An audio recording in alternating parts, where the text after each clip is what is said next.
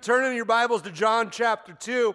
We're going to be, I told you this is going to be our last week in John, also going in to chapter 3 and biting off a huge chunk of chapter 3 today.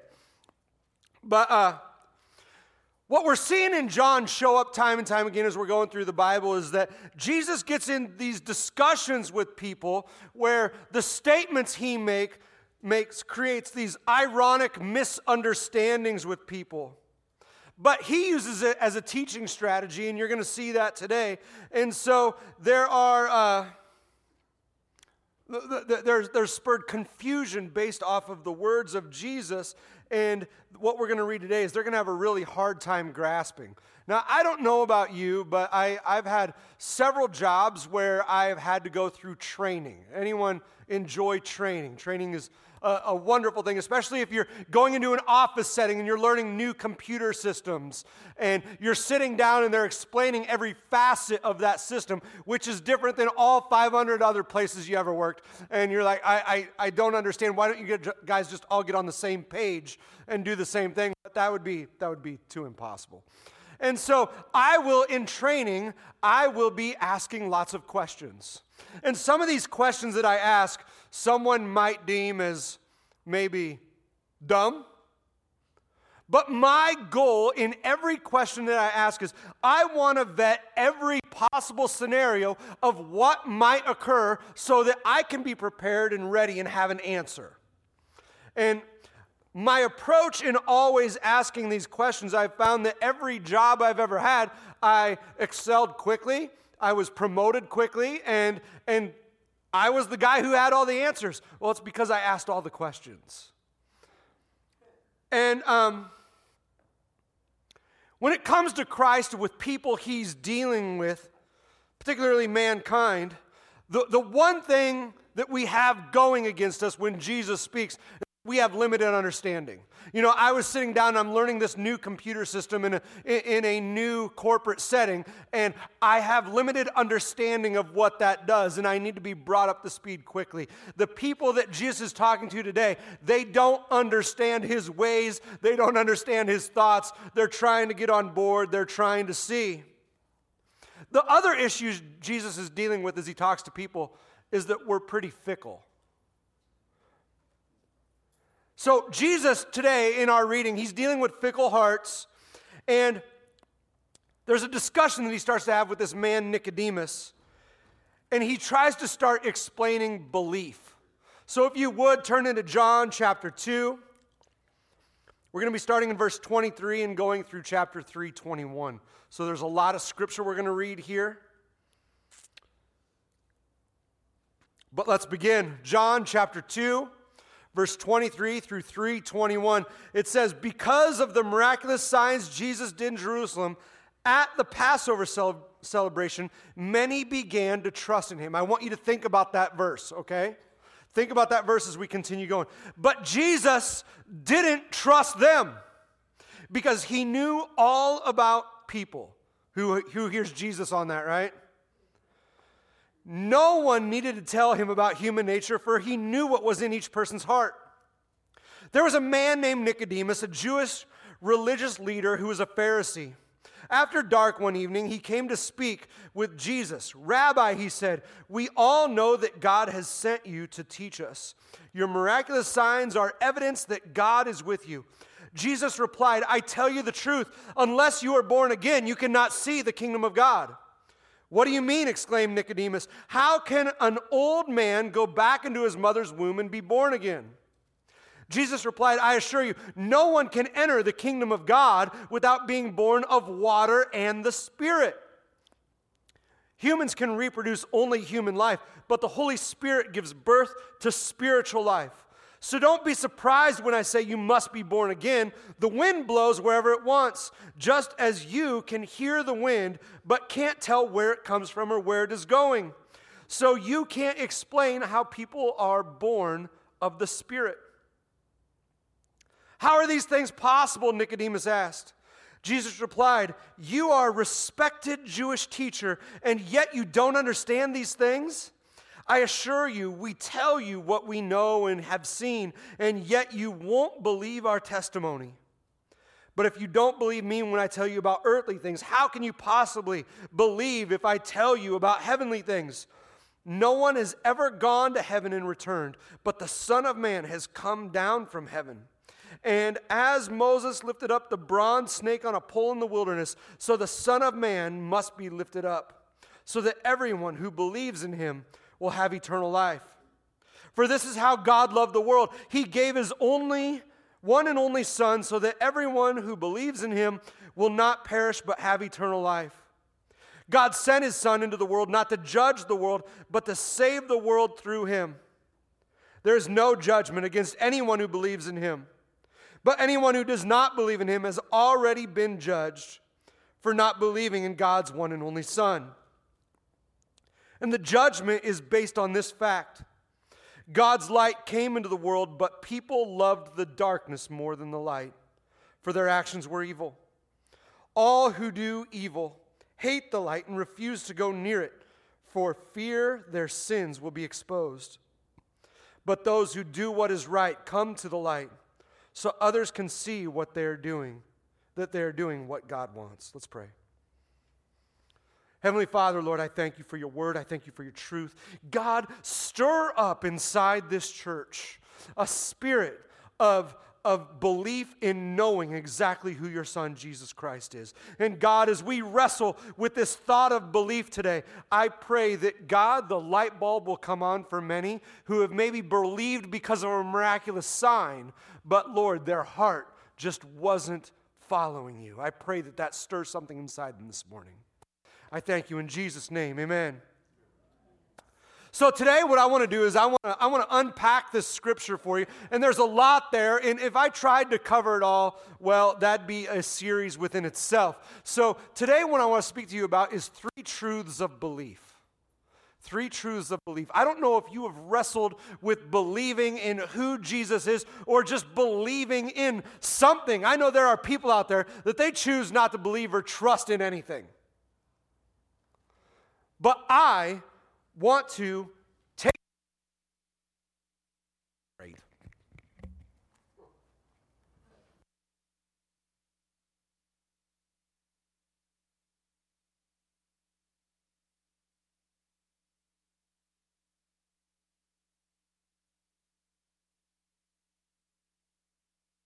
Using this mic today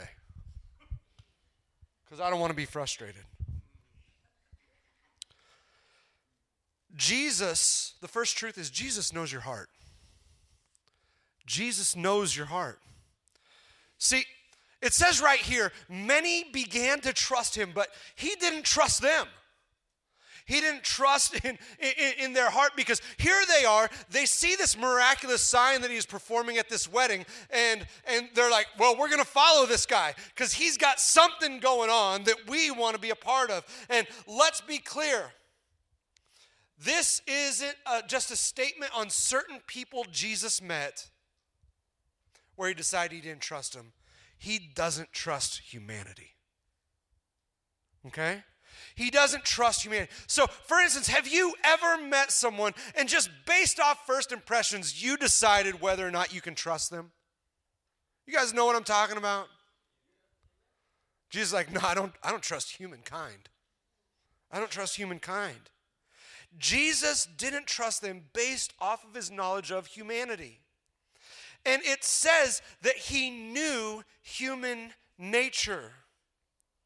Now, human nature in Scripture has taught us that no matter how great or miraculous the work of God is, see, the children of Israel, they still demanded a golden calf that they could worship because Moses was taking too long up on the mountain. They had seen God show up by dividing the Red Sea, splitting it right in half. God showed up in a pillar of fire.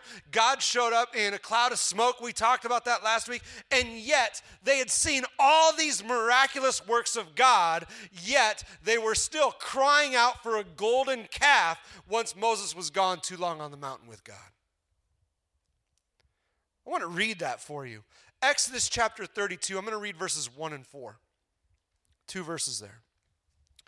When the people saw how long it was taking Moses to come back down the mountain, they gathered around Aaron. Come on, they said, make us some gods who can lead us. We don't know what happened to this fellow Moses who brought us here from the land of Egypt. Then Aaron took the gold, melted it down, and molded it into the shape of a calf. When the people saw it, they exclaimed, listen to this. When the people saw it, they exclaimed, O Israel, these are the gods who brought you out of the land of Egypt. The audacity of the human heart.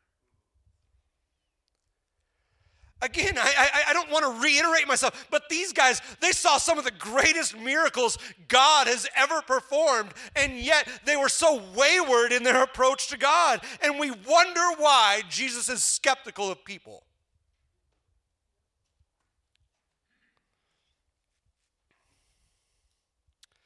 Believing in a miracle is not the same as believing in the saving work of Jesus Christ. And the key for us is to understand that miracles, they're going to have a physical impact on you. But the saving work of Jesus Christ has a spiritual impact that changes you from the inside. So I think it can be a real fleshly desire of us to say, God, we want to see miracles. And I know that we have a miracle-working God, but I'm going to tell you that miracle in and of itself is not going to change someone's spirit. That's a choice that they make in their heart.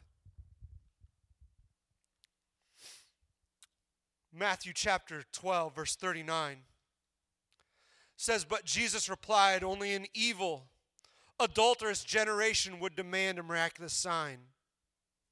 But the only sign I will give them is a sign of the prophet Jonah. Let me tell you what Jesus is saying here.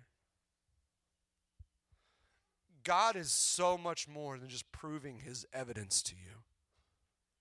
He's going to prove his evidence by you following out after what he asks and allowing him to change you. So what God is doing is he's looking to see if you will prove yourself as faithful as he has already proven to be faithful. Are you going to just get what you're after from God and then go live your life? Or are you going to consistently seek and follow him? See, what Jesus was seeing at that time, he was already seeing people who were following him just based off the miracles. Perform more of those. Do more of that. Let's see some more signs.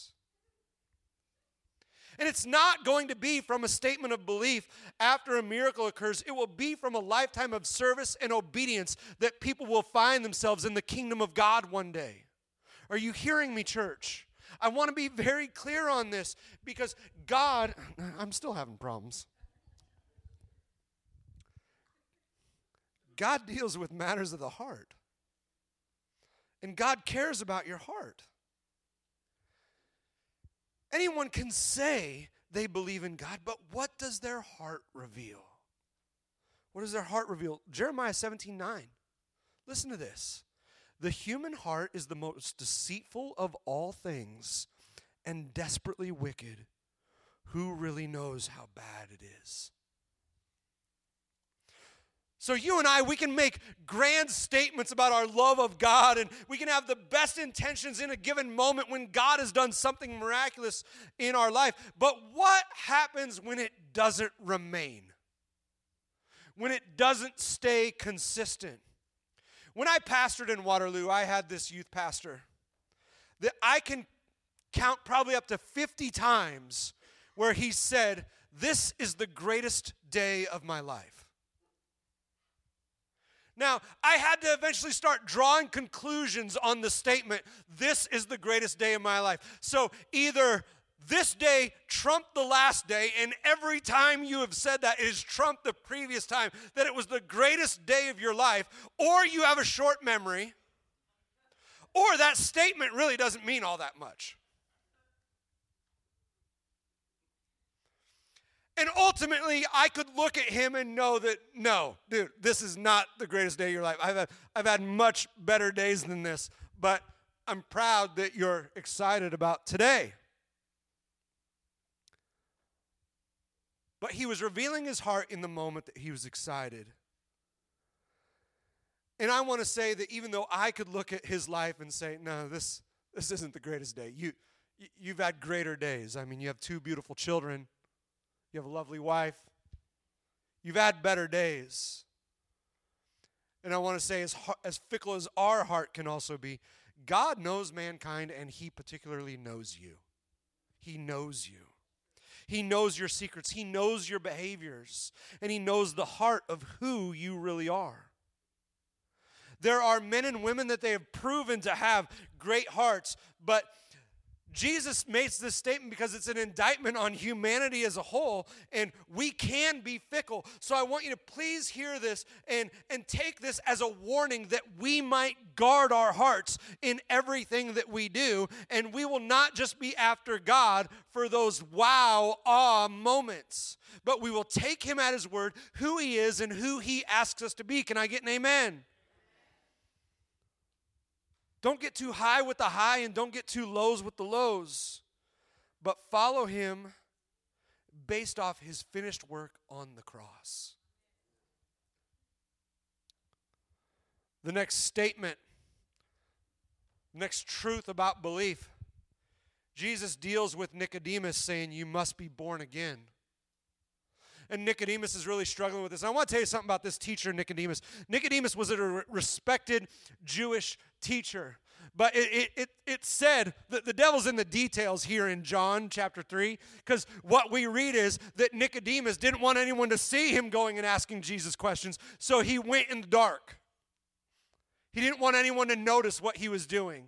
But this is a guy who had studied and known God's word, and he decided he's going to start asking Jesus these questions because he's curious about who he is. And Jesus talks about, you must be born again. And we already know where Nicodemus' mind went because he said it, but Jesus is speaking specifically about a spiritual rebirth. Ultimately, this is the crux of the issue we're dealing with. Jesus is saying, if you want to go into the kingdom of God, this is a necessary step that you're going to have to take. And so Jesus uses this phrase, you must be born again, which also translates to born from above. Nicodemus, as a teacher, as someone who studies God's word and took everything so far in God's word very literally, is interpreting this as Jesus is saying I must be born again. What, do you expect me to go back into my mother's womb? Which is a terrifying thought, right? I can't remember my birth. I'm thankful I can't remember my birth, but I witnessed my children's births. And I personally don't want to experience that again, okay? I'm not interested. And we know that's not what Jesus is talking about, but I can understand Nicodemus' confusion because they have not been taught to look at things through the eyes or through this spiritual lens. Jesus goes on further by saying, you can't see the kingdom of God unless you've been born of water and spirit. Now, there's two things here. Water, what we find throughout the New Testament particularly, is water represents the Word of God and following out after the Word of God. But the Spirit, Jesus is specifically saying about the work of the Holy Spirit within us. And we established that early on in this series, John chapter 1, verse 33, that John baptized with water, as Jesus referenced, and Jesus said he'll baptize in the Spirit. An acceptance of Jesus Christ. When you say, I choose to believe in Jesus Christ, I choose to believe in his death, I choose to believe in his resurrection, what we are doing is we are then opening the door for the Spirit of God to come inside of us, fill us, and change us. That's the work of Jesus Christ. He ushers in the Holy Spirit into your life to bring you that spiritual revival. What happens is your eyes then become open to the spiritual realm. Through the work of the Spirit, he causes you to understand his word and focus on things that really matter for eternity's sake. And church, this is what's going to bring true change in your life. It's not the miracle. It's not him filling your bank account.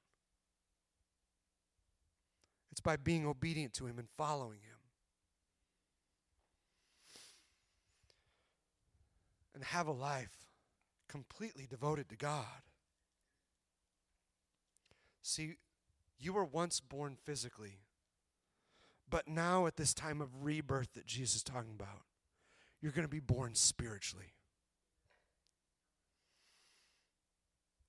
So what I want to tell you is, God created you for this purpose. He created you for this purpose. It is so easy for us to focus on what we can taste, touch, see, smell, and hear. And it's so easy to say, God, I want anything tangible you can give me. And God is looking at you and saying, I have given you everything you need through my Son, Jesus Christ. And so God, what he wants to do, he does want to bring about this birth in your life, this spiritual birth, so that you can start thinking differently and you can adjust the pattern of your life after his ways instead of the world's ways, which is that physical part. Some of you may wrestle with this lifelong struggle of why were you born or why you're here. And maybe it stems from parents that didn't demonstrate love to you, or maybe you have looked over the course of your life and you say, the circumstances that I have been dealt have been awful, and I can't find God in any of this, so I just have a hard time accepting all these things. Why would God have purpose for me if I have to go through all these things? And I want to tell you, no matter whether or not you were a planned pregnancy, the Lord planned it. And make no mistake, you are sitting here receiving this message because God is much more concerned about your eternal life than your current physical life. You guys hearing me? He created you and he purposed you to be born into this world, and God's original intent that we would commune with him regularly. Guess who messed that plan up? We did.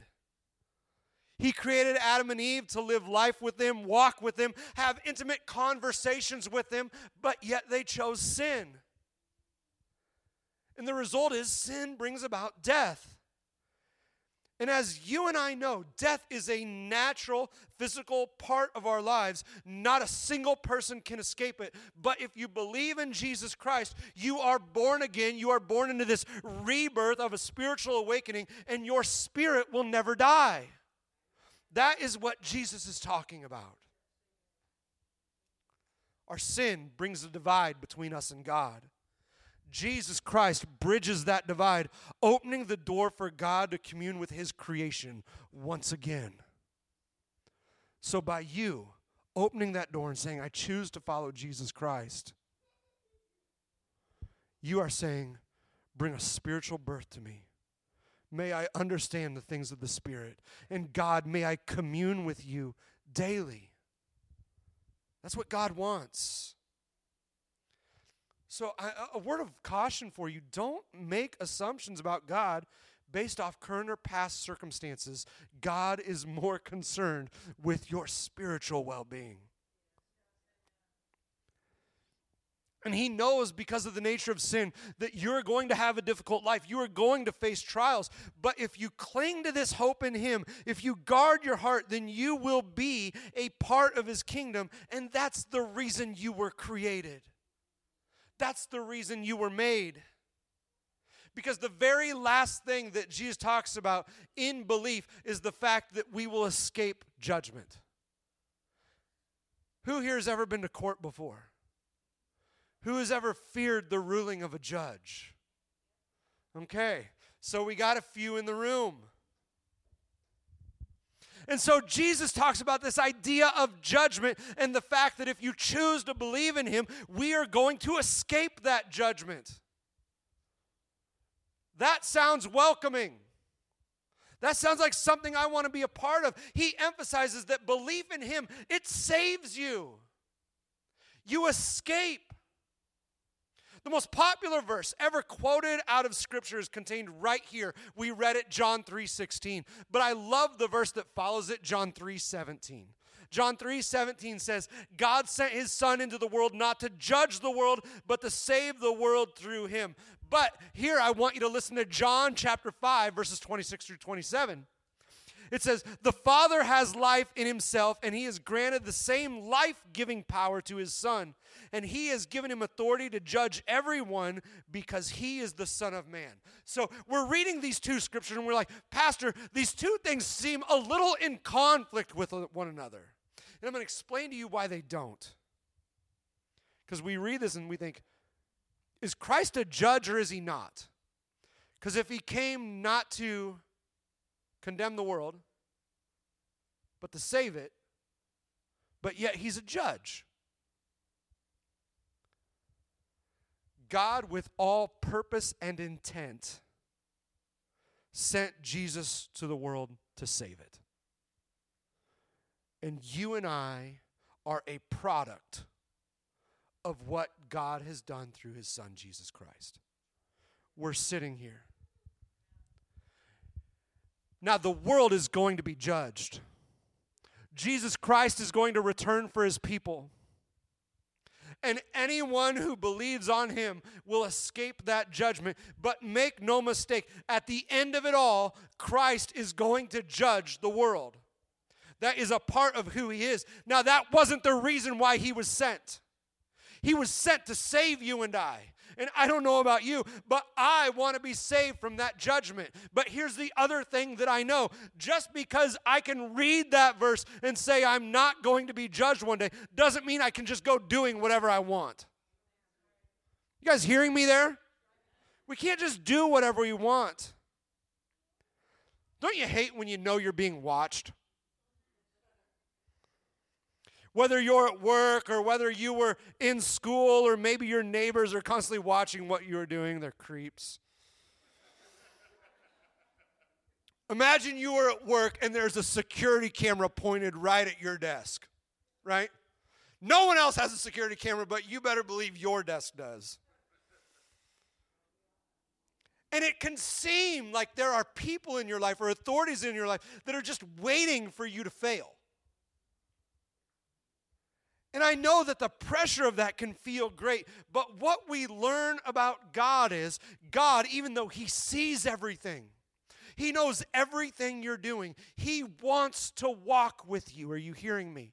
He wants to walk with you. He wants you to run to him. He doesn't want you to be ashamed and hide in your sin. He wants you to openly confess it and run to him and know that he sent his Son whose blood covers that sin so that you can walk in freedom.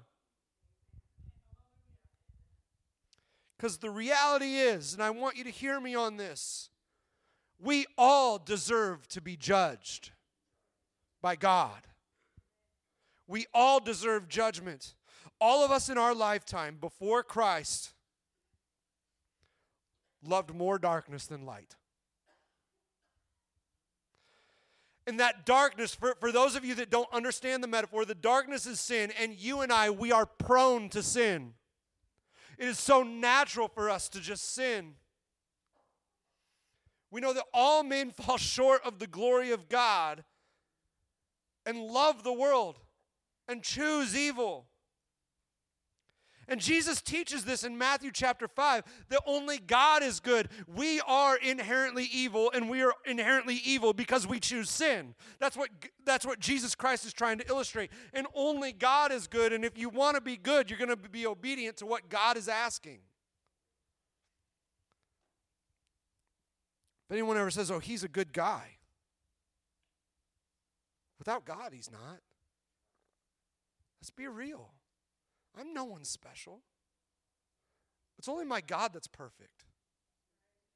And I say, if you operate in a manner of your life that you recognize you are not perfect, and you are surrounded by a bunch of other people who recognize they are sinful people, they are not perfect, but they are pursuing a perfect God. They're wanting to be a perfect, like a perfect God. That's who I want to be around. And I'm going to tell you, that message also preaches to the non-believer, because it doesn't matter what you've done. Hold on. I've done some pretty bad things myself. There are times I felt undeserving to be right here. But the reality is, I'm not standing here under my own authority and power. I'm standing here under the authority and power of Jesus Christ. And so you and I, we have this opportunity to enter into that freedom, escape judgment, because of the blood of Jesus Christ. See, belief, to round this off, belief is not just an acknowledgement of Him. Belief is trusting He is exactly who He says He is. I can believe in a miracle that He's done, or I can believe that every word out of His mouth is truth. And if it's truth and I know the ramifications of it, then I need to follow it.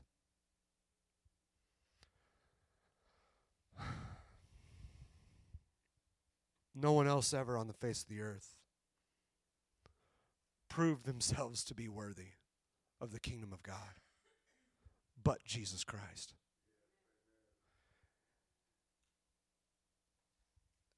And so for us to have this true belief, it isn't just a statement that we make with our mouths.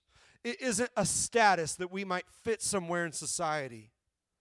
It's an investment of our lives. It's putting everything you have into following out after Him, because He and He alone can save your soul. That's belief. And I can't help, Brian, if you could come and just pluck something. I can't help but think about a time in my life when I was questioning everything.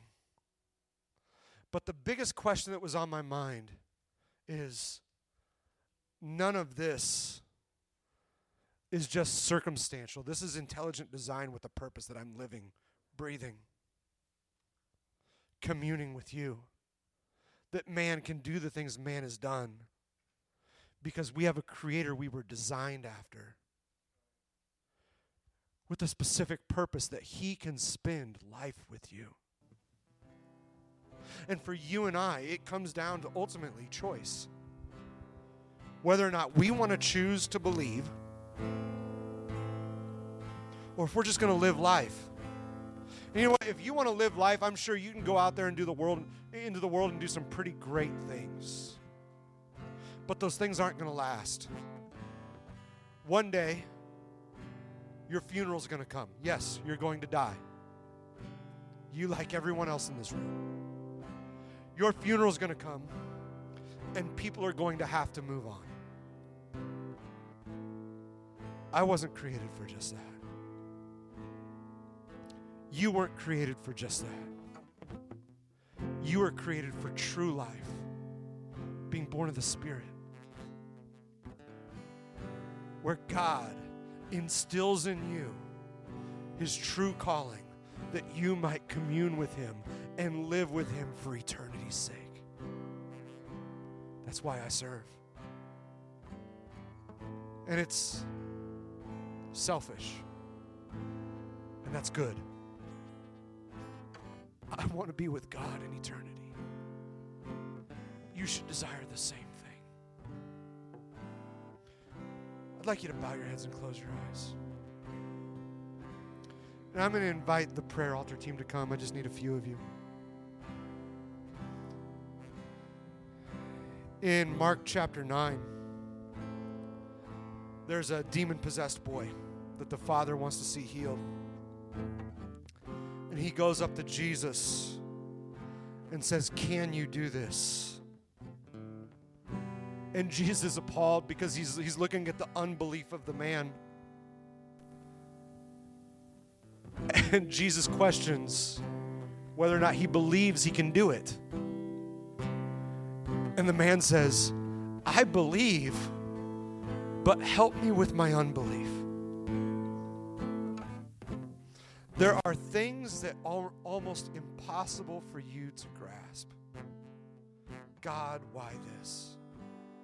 God, why did you do that? God, why do you demand this out of me?